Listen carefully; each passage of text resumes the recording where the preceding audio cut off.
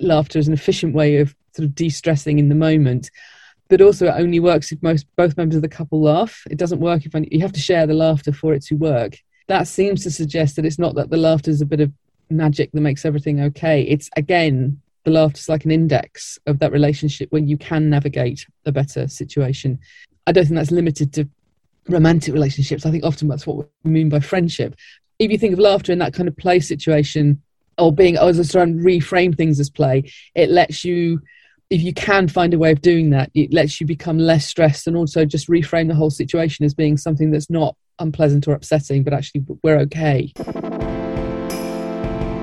You have found the Thinking Mind podcast. This week it's Anya and Alex, and we're very excited to have Professor Sophie Scott join us. Professor Scott is the director of the Institute of Cognitive Neuroscience at UCL. Her research looks at the neuroscience of voice, speech, and laughter. Professor Scott also does huge amounts of public engagement work, including work on radio programmes, TV, and performing stand-up comedy. We hope you enjoy.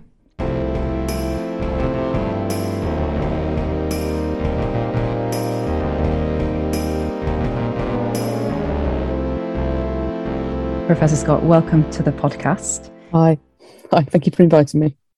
Of course. So one of the things that I was most excited to read about when I started to read about your work is that I believe you actually grew up or did your school in Lancashire.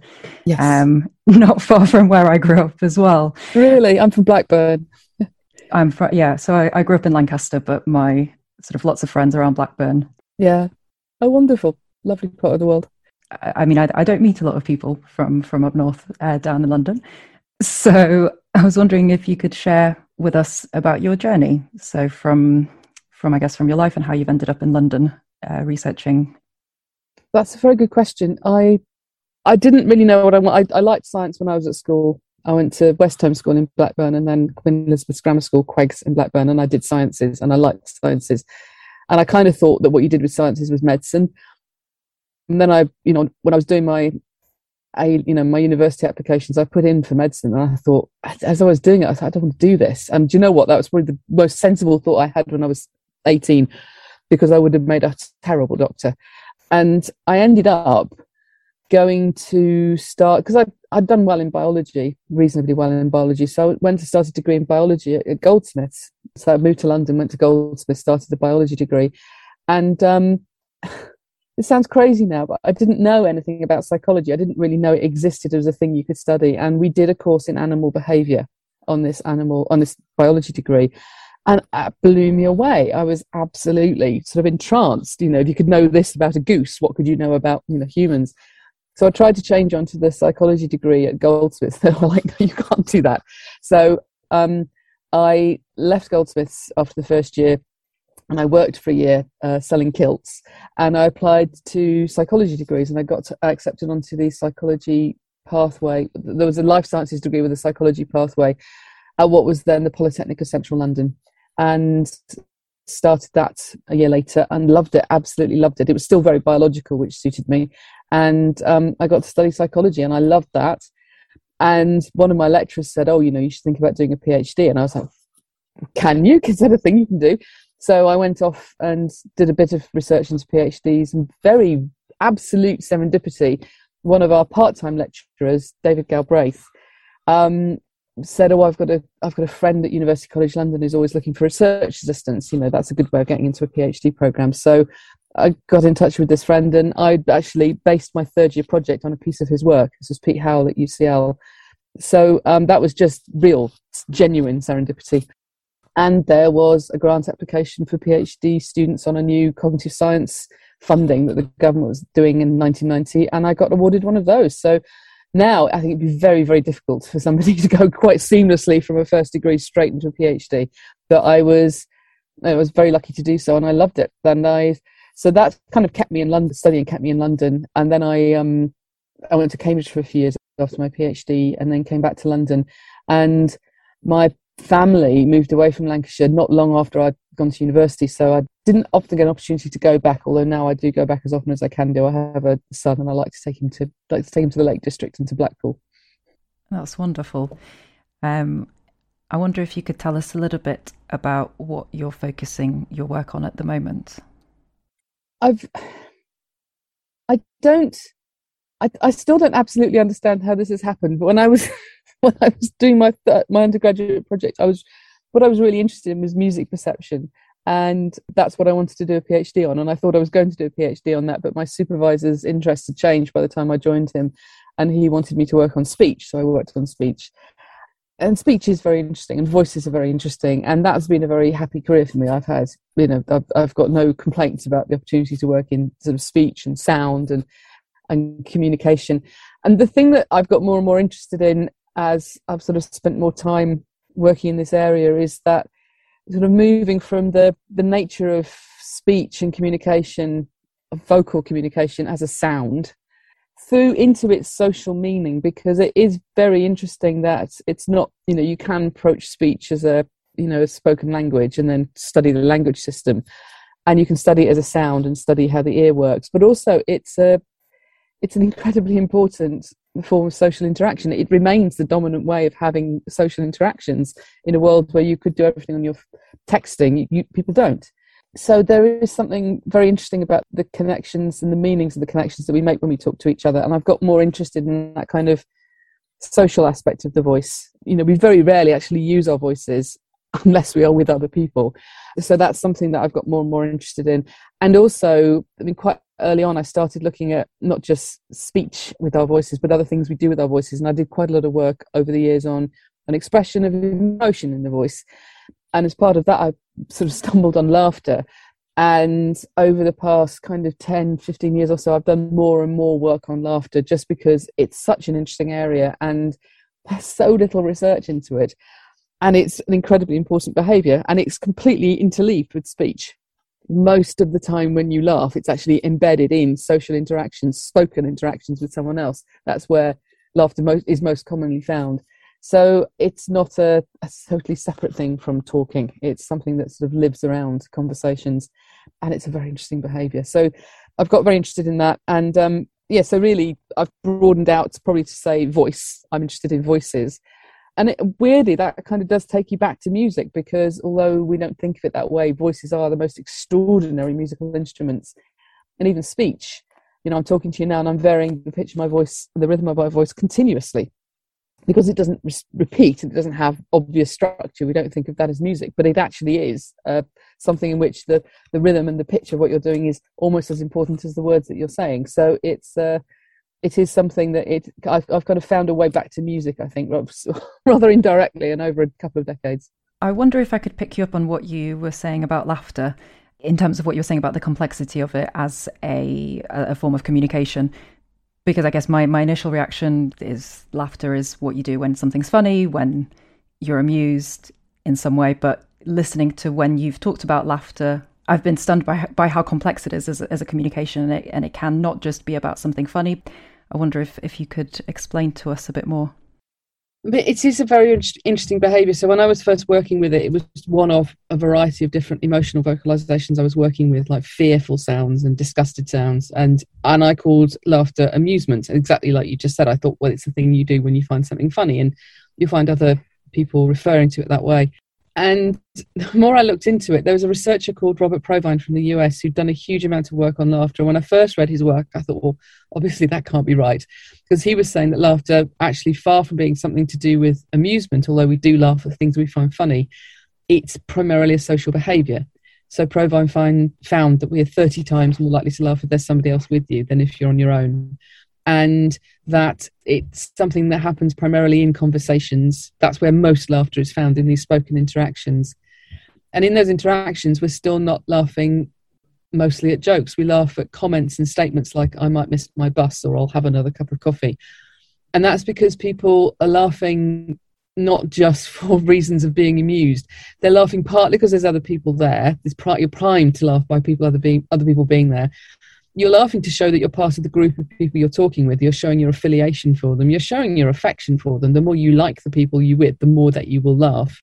And you're also laughing to do a lot of communicative work in an interaction. You're laughing to show, that you understand something someone said, or that you agree with something that they've said, or that you recognize an illusion that they've made, or that you remember the same thing. And in fact, Provine found that at any one point in a conversation, the person who laughs most is the person who's talking. They're laughing to get the people they're talking to join in. So it's got this incredibly complex sort of communicative role. We also use it, I mean, we'll laugh just contagiously. You catch a laugh just because somebody else is laughing. You find yourself laughing. Again, much more likely to happen with someone you know than someone you don't know. And it's still social, and it's something we learn to do. We're not born doing this.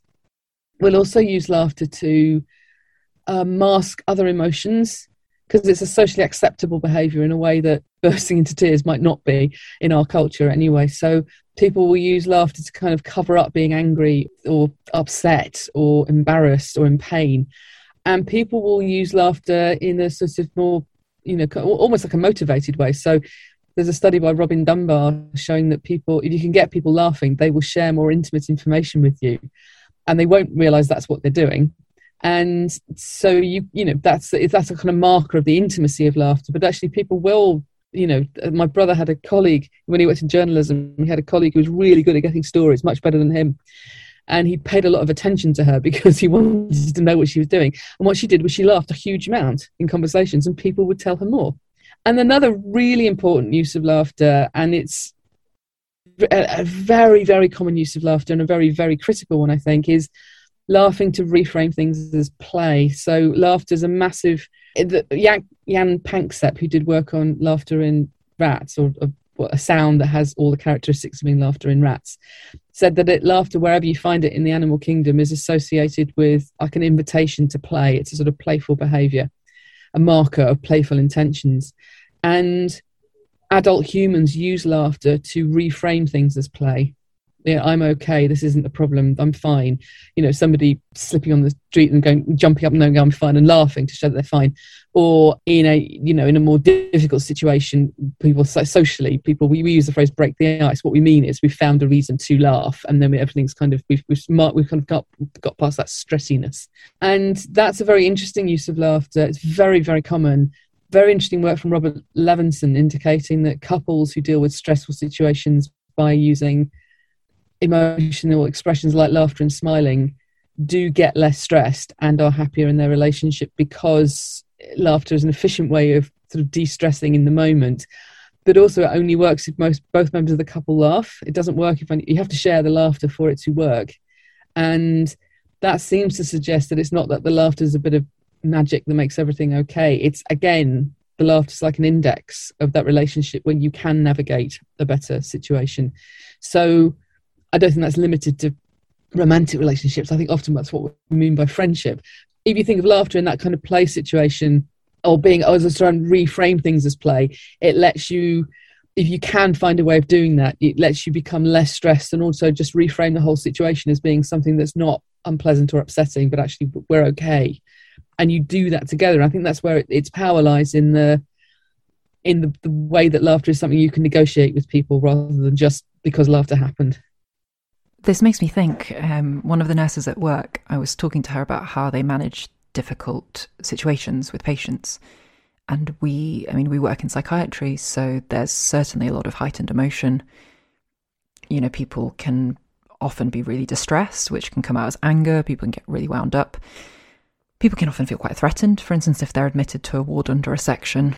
And she talked about how one of her favourite things to do is to try and use humour, try and get people to laugh. And it had never really crossed my mind as something that you could do in that tense a situation. But, for her, she said you have to do it carefully. It doesn't work for everybody. You've got to have some kind of relationship with the patient. Yeah. But I guess that links a little bit with what you said with the married couples. I think so. It can be. It's not a hard and fast rule that you can just march in, start making jokes and expect people to laugh and that everything will be okay. That's not going to happen. And your colleague is absolutely right. It has to be something that happens in a relationship where, even if it's a transient relationship where we're not best friends, we're never going to see each other again, but we've got to get through this moment together. That if you use, laughter can be, or negotiating a way where laughter is permitted and acceptable, and they realise that's your intention, it can still be incredibly effective. It's not the same thing at all, but I remember being on a train about to leave Euston Station and going all the way up to Windermere, so a long journey, and there was a woman across from me who'd got 4 seats all to herself, just before the train left, two men got on and sat on the seats on either side of her. And what she said was, I'm going to have to move. I don't like the smell of coffee. They both got cups of coffee. But what she did was she couched it in a lot of laughter, so that instead of saying, I don't want to sit next to you in your smelly coffee all the way to Windermere, it was like, she did it incredibly efficiently. And they laughed and she moved and they got the table and no one was offended by what could have been just oh God, I'm going to have to move now. Ugh, horrible, smelly men. That wasn't the message they got, and it wasn't what she did. So, it was a very different scenario, but exactly the same thing. A moment of mild social tension completely eased by very, very clever use of laughter, which was then mirrored back by the two men. Brilliant. And there is a literature on professions that have to do high stress jobs. So, nursing, fire service, police. They are often associated within other people that do the same job with really sometimes quite dark humour, which seems to operate at a number of levels. Number one, giving people a reason to laugh at work and sort of deal with stress and feel more bonded as a result. Also, to kind of directly tackle some of the stressful stuff they have to deal with, but also deliberately to keep outsiders out, to be upsetting to outsiders, such that they, it's getting its power just, as soon as there's a social bond, someone has to be excluded from it. And this seems to make a real feature of the exclusion. People are being very deliberately kept out. And I that exclusion feeling from laughter, I find really interesting because it can be a feature, both in social interactions, but also something that can become really severe in the patients that we see, where either in anxiety or even in psychotic illnesses, that fear that someone's laughing at you, or the strong belief that someone is laughing at you and you're not part of it. And because you're not part of it, it's no longer a nice, happy thing. Absolutely. And we don't have good data on the development of this. So I'm going to tell you an anecdote. I can remember, because I paid a lot of attention to his laughter because I'm an irritating scientist parent. When my son was small, I was very interested in watching how his laughter changed. And I can remember him being about 5 and going to a birthday party where he knew the birthday boy and he didn't know any of the other kids. And the other kids all went to the same school as the birthday boy. And they were all about the same age. And at tea time, they started, the other boys, not the birthday boy, the boys who didn't know my son started laughing at him. Look at this silly thing he's doing. Look at that silly thing. And they were picking on him because he wasn't part of their group. And my son didn't get it. He thought that they were laughing. It was being hilarious. He was laughing along. And we had to leave the party. I thought my partner was going to hit someone because it was almost unbearable to see kids laugh at him. And him not to understand, he wasn't understanding he was being laughed at. And it was ridiculous because he didn't care, but we were the ones upset. It was stupid. And then very quickly after that, he kind of flipped completely to the opposite extreme and got very aware of who's laughing at who. About around the age of 6, I remember trying to watch the Simpsons film with him, and it starts with a long sequence where Bart has to do his ride on the skateboard in the nude. And it's very funny. And my son got uncontrollably cross and saying, "You've got to stop laughing at Bart. You're laughing at him." So you've gone. So we go through these big changes, presumably as part of growing up and our relationship with laughter. But by the time you're in your teens, late teens, early 20s, we get very sensitive in terms of being able to work out, are we included in the laughter? Are we being laughed at? Where are we in relation to that? But if you never learn that, or if you're in a situation where you're emotionally unmoored enough from the context of where this would make sense, it can be a terrifying thing, because the sense of being laughed at is awful. And if you can't easily work out the likelihood that you're in or out, you're either in the laughter, out of the laughter, or being laughed at. Those seem to be the 3 stages. And in is the safe place to be. Out, at least it's, okay, I'm not included in it, but being laughed at is definitely the worst. And it is striking that galatophobia does seem to be associated with pretty profound psychological disturbances. We haven't published it yet, but we've been putting together a questionnaire on people's experiences of laughter. And I deliberately had questions about galatophobia in there because I thought it'd be interesting to see how that sort of patterns with other aspects of variation in laughter, like how much people think they laugh, that kind of thing. And it doesn't. It just doesn't relate to it at all. So it seems to be in neurotypical populations, just not part of how people think about laughter is fear, which I think is also very interesting. It's like such a marker of things being different to being and going wrong, perhaps, that it's associated with these more extreme states. One of the problems we're dealing with in the mental health world seems to be this emerging crisis, this resurgence of mental health problems in young people. And there seems to be a growing consensus. There's been some work like from the American psychologist Jonathan Haidt that social media may be a contributor and that kids are socializing more online than they are in person. And what you're saying made me think, is it possible that because most of the socializing is happening online without sort of direct reading of people's facial expressions, that people are starting to misread what laughter means? They're not that well socially calibrated, and this leads to more offense, perhaps, more anxiety, more low mood. Again, there's just not enough research into the quote normal development of laughter, but we have some evidence showing that people continue learning about what laughter means all the way through their early, particularly the social use of laughter, the communicative use of laughter, all the way to their early 20s into their 30s. And that's probably because you can only learn about like the social use of laughter, the communicative use of laughter by using it. Being in situations where other people are laughing and using laughter, and you are learning, you're learning about their laughter and you're learning how to use your laughter.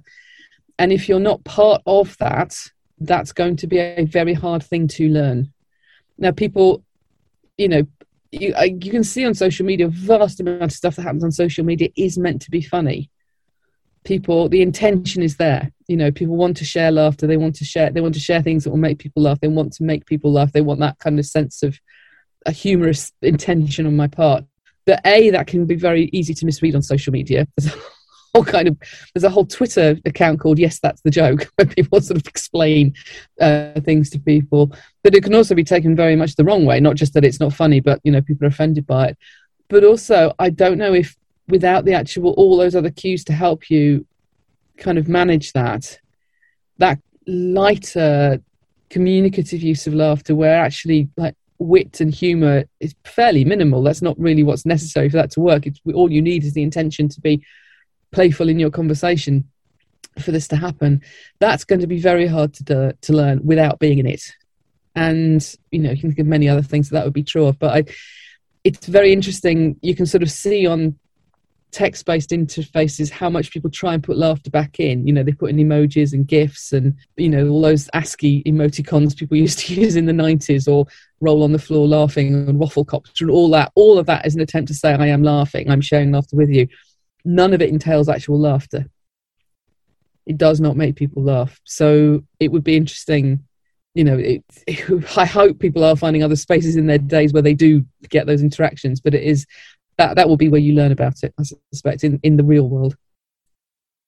And do you have any sense from your work on laughter, what makes something funny? What's the lowest common denominator in something being funny?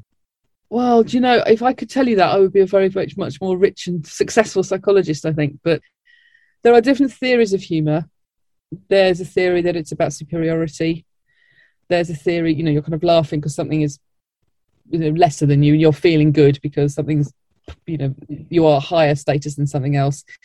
There's a theory there's a group world of theories which are around kind of taboos and inappropriate things and juxtapositions of things, particularly if it's not too nothing sort of horrible happens.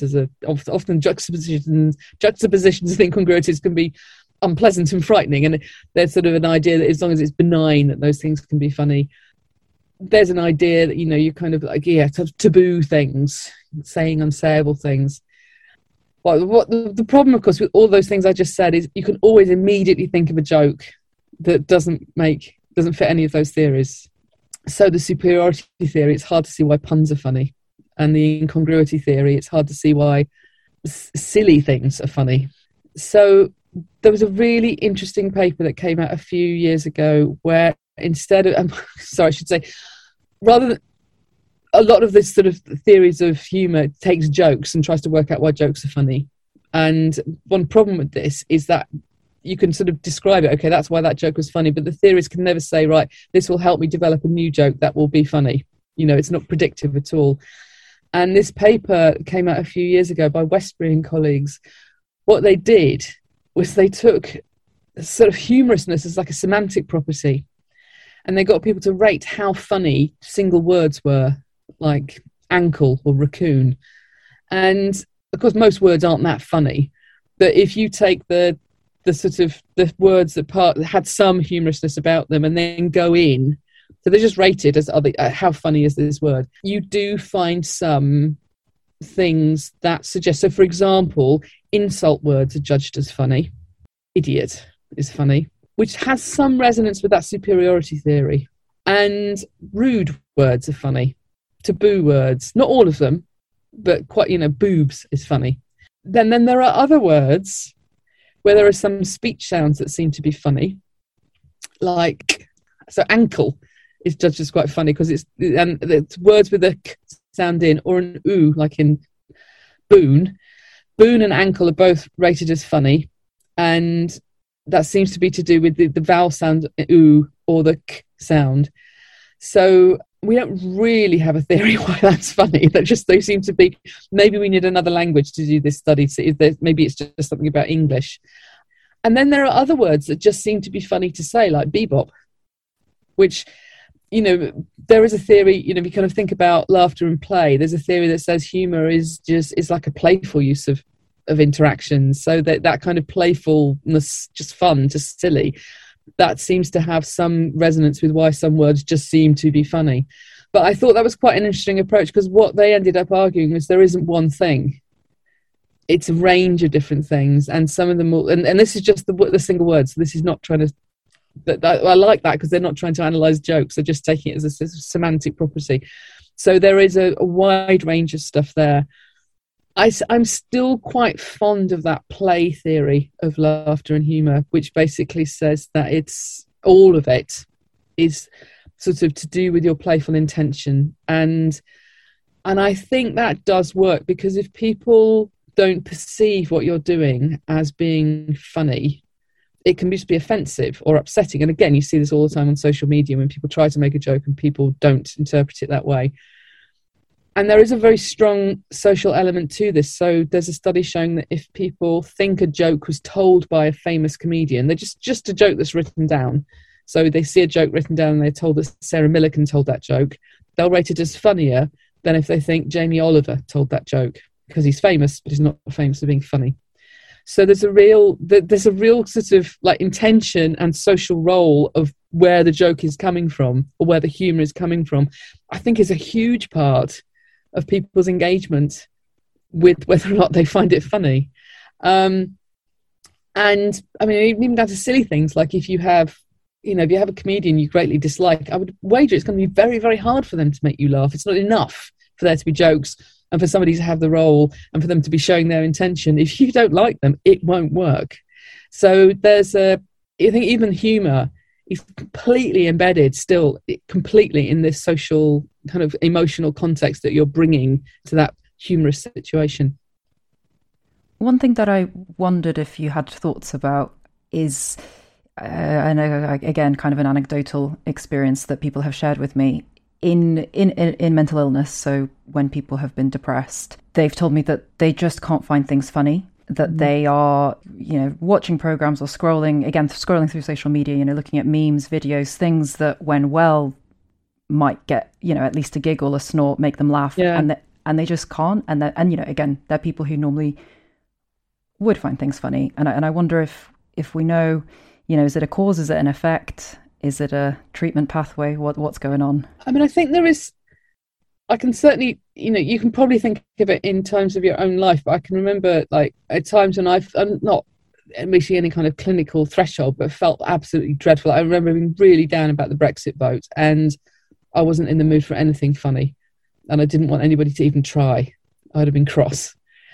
And that's, I think, I know this is what you do for a living, so I'm not going to try and explain this to you, but often when we think about, say, depression, and we think about the kind of the emotional impact. We think about negative emotions, and we don't think so much about an absence of positive emotions, but that could be just a large part of what's going on there. And also the thing about positive emotions is you have to kind of make the scenario right for them to happen. You can't just decide to be happy. I read a lovely analogy that happiness is like a bird that you want to visit your garden, and the best you can do is make your garden really nice and hope the bird turns up. The things sort of have to be right. And you see this with laughter. You can't. I find people I study laughter in the lab. You can't just get people in the lab and make them laugh. They won't do it.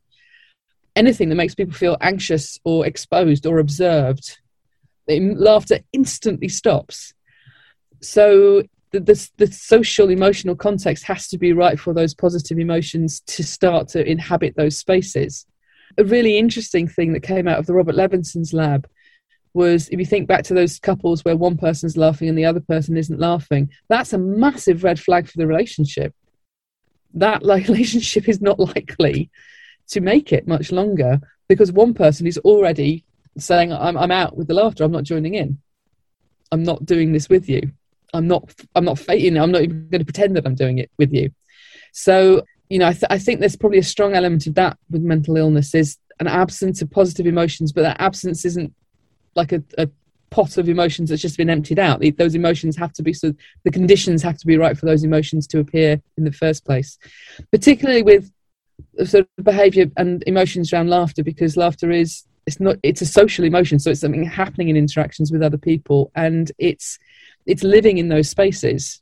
So it's not something you experience very much on your own anyway. So if other things are influencing the interactions you have with other people, that might mean that laughter's hard or impossible for that to appear.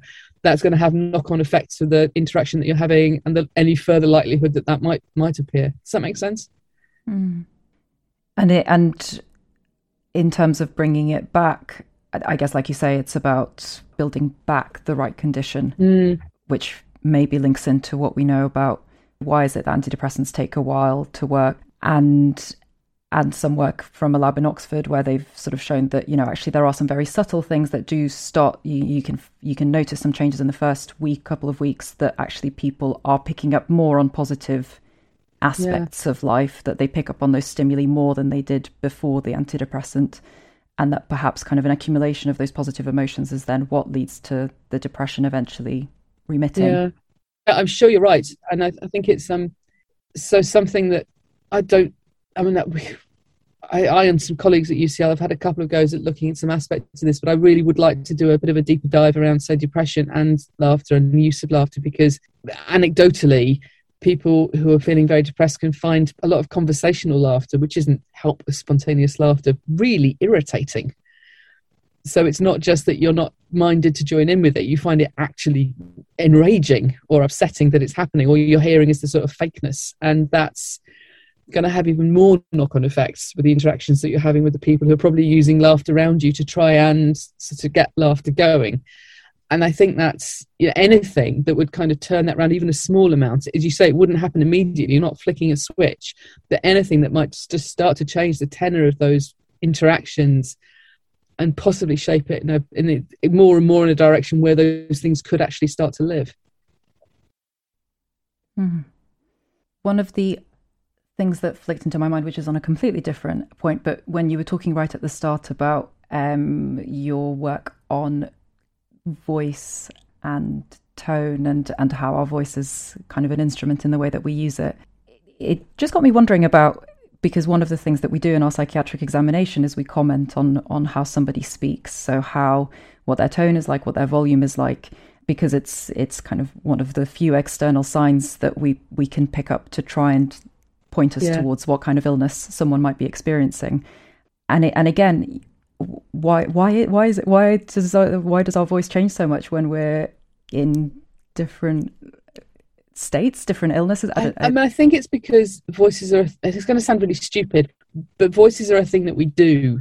So you produce your voice. If I didn't say anything, you would not know anything about what my voice sounded like. And when we start doing that thing, i.e. using our voice, part of what's influencing what I sound like is just the physical shape and size of my body. You know, if I was much taller or much shorter, my voice would reflect that. But also, like my health, your mood massively affects what you sound like. You know, like if somebody is really adrenalized, it will physically affect what the vocal folds do. So when someone's really scared, you get a very distinctive wobble, high pitch to the voice, which is largely to do actually with what adrenaline is doing to control of the vocal folds. And you also have a very strong effect on the voice of like you being you when you're talking. So when we speak in a way that reflects to some degree how we wish to be heard. You know, so I'm talking differently now than if I was buying fruit on Chapel Market, or if I'd just been arrested by the police, or if I was back in Blackburn. You know, all of those a lot of that would be an element of that would be me sort of reflecting back my how I wish my voice to sound in that environment. And there's a strong sort of aspirational element to that as well. There's lots of things about our voice that we can't change, but we can, about our bodies that we can't change, but we can change our voices, you know, and everybody changes their voice over their lifetime in terms of how they speak. Everybody, if you listen to anybody go back in the past, everyone just sounds posher. So even the Queen has changed her voice over her lifetime a lot. And that's because it's just a continuously shifting thing.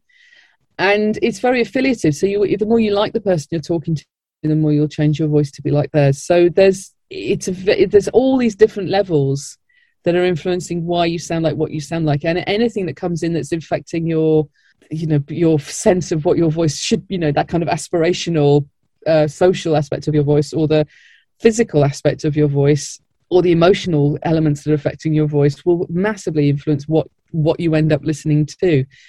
And I do know there's a psychologist called Britta Elvevag in Norway who has been trying to use phone conversations as a way of actually picking up different aspects of psychiatric states for this exact reason. That you could you use that as some kind of index of somebody's change? Something I found really interesting is I edit a lot of these podcasts. So I've spent hours and hours listening to people's voices and learning when the people sound confident, when do they sound nervous. I do think you can hear that the effect of that adrenaline. Yeah. Based on your work, do you have any tips if someone wants to sound more confident, if they want to make their voice sound more confident? What could they do? The main thing I would say is get experience talking. Just take any opportunity you can get to talk in front of an audience, talk to people you haven't talked to before. It's fine doing it on your own, but it's great also just to talk to people, particularly if you're, for some sort of performance, if you've got to give a talk or if you've got to do a podcast, just take opportunities to practice that, because it's not going to stop you getting anxious. You should get anxious. Without exception, the times when I thought, I don't need to worry about that, I'll be fine. And when I've really done bad talks, I've really, really failed utterly. So anxiety is good if you use it productively to help you sort of focus what you need to do to deal with this thing. But the main thing for anything with your voice is just to do things to use your voice. If you really want to go hardcore, I would say probably one of the best things that I ever did for me personally, in terms of developing my kind of communication skills and my comfort speaking, was doing stand-up comedy, because it was completely terrifying, totally different from what I normally do. And actually it taught me a lot about how to, kind of work with a situation that feels, kind of in the moment, if comedy's working or not, because if people aren't laughing, it's not working. And so it's actually how you navigate that, and how you way through, and how you cope when you've had bad gigs. And I've had bad gigs and I've had good gigs, and you sort of how do you manage that? How do you navigate that? And just feeling like you do come off that kind of thing thinking, if I can do that, I can do anything. And I'm not the only person. My partner, we both started doing this in our 40s, and he was like, I've stopped worrying about. He turned up to give a talk in Norway, where a 20-minute talk turned out to be like an hour and a half long, and he didn't have time to change his slides. And he's like, no problem, I've done stand-up comedy, I can cope with this, So that, if you really want to go hardcore, that would be my main advice. But anything where you get to use your voice is going to help. Do you perform regularly? What's your stand-up tour routine like at the moment? Well, whenever I get asked to, basically, I mean, no one's fooled. People know I'm a scientist, and there is a quite a lot of science-based comedy in the UK now, so I'm sort of part of that world. But it's been harder to do under lockdown. It's starting to come back up now. People are starting to do gigs again, but I did a few lockdown gigs, and it was awful doing stuff on Zoom because you just can't. All the laughter that would normally be there, hopefully, is definitely not there, and it's very hard to actually keep going when you're just talking at a screen and sort of having to imagine people. Well, they're probably not laughing at home because they're on their own. That will mean that they won't laugh in the same way. So it's a strange thing. Makes you feel a lot less funny. I've on that link, I found your paper. I think it was on the use of canned laughter with bad jokes and kind of the influence that had on how people find things funny. It was interesting because we did that paper just before the whole pandemic, and what we found was if you ask people just to rate how funny jokes are. If you add laughter onto the end of the jokes, it makes the jokes funnier. And the more spontaneous the laughter, the funnier it makes the jokes. And that was really interesting because the laughter wasn't like stage laughter. It was just the sound of one person laughing, but it's just enough to kind of push people in that direction. And then, of course, we went into lockdown, and all sorts of things that normally had laughter, like lots of TV programs that would normally be filmed in front of a live audience, like QI, suddenly didn't have that laughter, and it sounded empty and weird. And people started doing stand-up comedy gigs online, and again, you're seeing everything that's normal about the performance in terms of what the person's saying, but you're not part of an audience and you're not surrounded by the laughter, and it makes it all less funny. And interestingly, for the performers, it makes them feel less funny because if you can hear people laughing when you're on stage, you do become funnier. Again, it's that kind of virtuous circle. So it was very strange. It was very strange. And I mean, it was interesting. We still persisted in trying to find ways of doing it. There was a desire to do it, but we never really cracked a way of getting that sense of what the laughter would feel like and that you were part of it. I mean, I remember watching, I think, an episode of Have I Got News for You, and we were so excited because it was one of the first things to come out again, after months of lockdown, and being somewhat disappointed, excited because it was a thing and it was something, but the comedy itself wasn't quite as good as what we previously enjoyed. But did they start putting on laughter tracks? Did that get taken up or tried or? I don't know. I know that QI had like crew members sitting in the audience trying to laugh. There was some laughter because it sounded almost worse because there was just a handful of people laughing in a very echoey way. It was interesting because over in sport they absolutely did. They just started. If you watch the snooker, if a shot was good, they put in a round of applause. And my brother-in-law works in TV sound, and he spent most of the pandemic adding adding crowd noise and cheering onto football matches, and sort of building those around the goals and just like editing sound fully, because that was a huge part for people watching at home. It's a massive part of feeling like you're watching something is the reaction of the people in the stadium. So that seemed to be relatively successful. Maybe people are more tolerant of that than they are of laughter. If you know that the laughter is not real, it kind of maybe still doesn't work. I don't know. And I think you've spoken about how good people can be at picking up real laughter versus put on laughter. And is there a difference in what they're used for in communication as well? Or most laughter you encounter is to some level, deliberate, volitional laughter. People are doing it, because in the same way that I am volitionally talking to you now, I'm using my voice under voluntary control.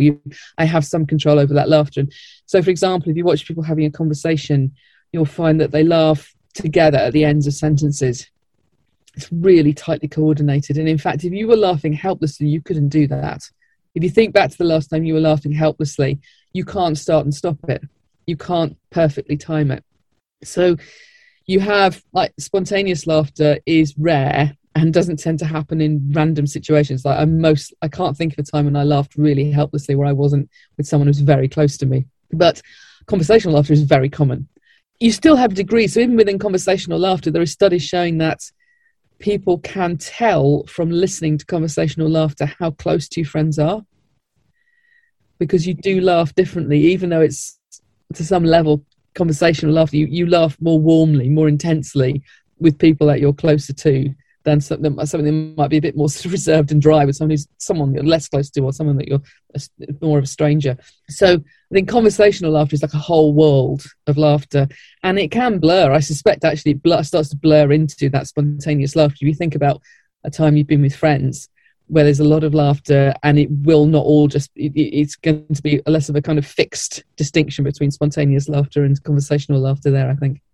And I want to, chemically, what happens, like, does laughter, because I think you speak about laughter being used in emotional regulation, and it's something that we do to deal how we feel. Does it, do we know what does it do in the brain? You get an uptake of circulating endorphins, so you get a nice feeling. Okay. You get a nice warm buzz, like after any exercise with laughter, and that probably is just like an exercise response. You get a reduction in adrenaline very quickly. In fact, you can do it yourself if you put on one of those little pulse things that sits on your finger. When you start laughing, you'll notice your pulse starts to shoot right up, and then as soon as you stop laughing, it will drop down, and it will drop down to lower than it was before, because that's the adrenaline reduction. And you also get a reduction in cortisol. That's slower, but it is associated. You're getting less anxious, more relaxed, and you are getting less stressed when you laugh. So you can pick up these changes. There's also, I'm trying to be really careful here because there's a lot of nonsense talked about what happens in your brain when you laugh, but there is also quite good evidence that when you laugh, there is an increase in production of human growth hormone, which in adulthood has a very important role in the immune system. So there's something going on there, but there is not enough research. I don't know what the immediate consequences of that would be, and it may have no immediate cognitive effect at all. It may be purely to do with sort of the immune response, but I don't know. Is there anything that we haven't asked you about that you'd want to share, or anything that you're working on at the moment that you'd like people to tune into? If people are interested, I have a podcast called The Neuromantics, where I and a poet try and communicate.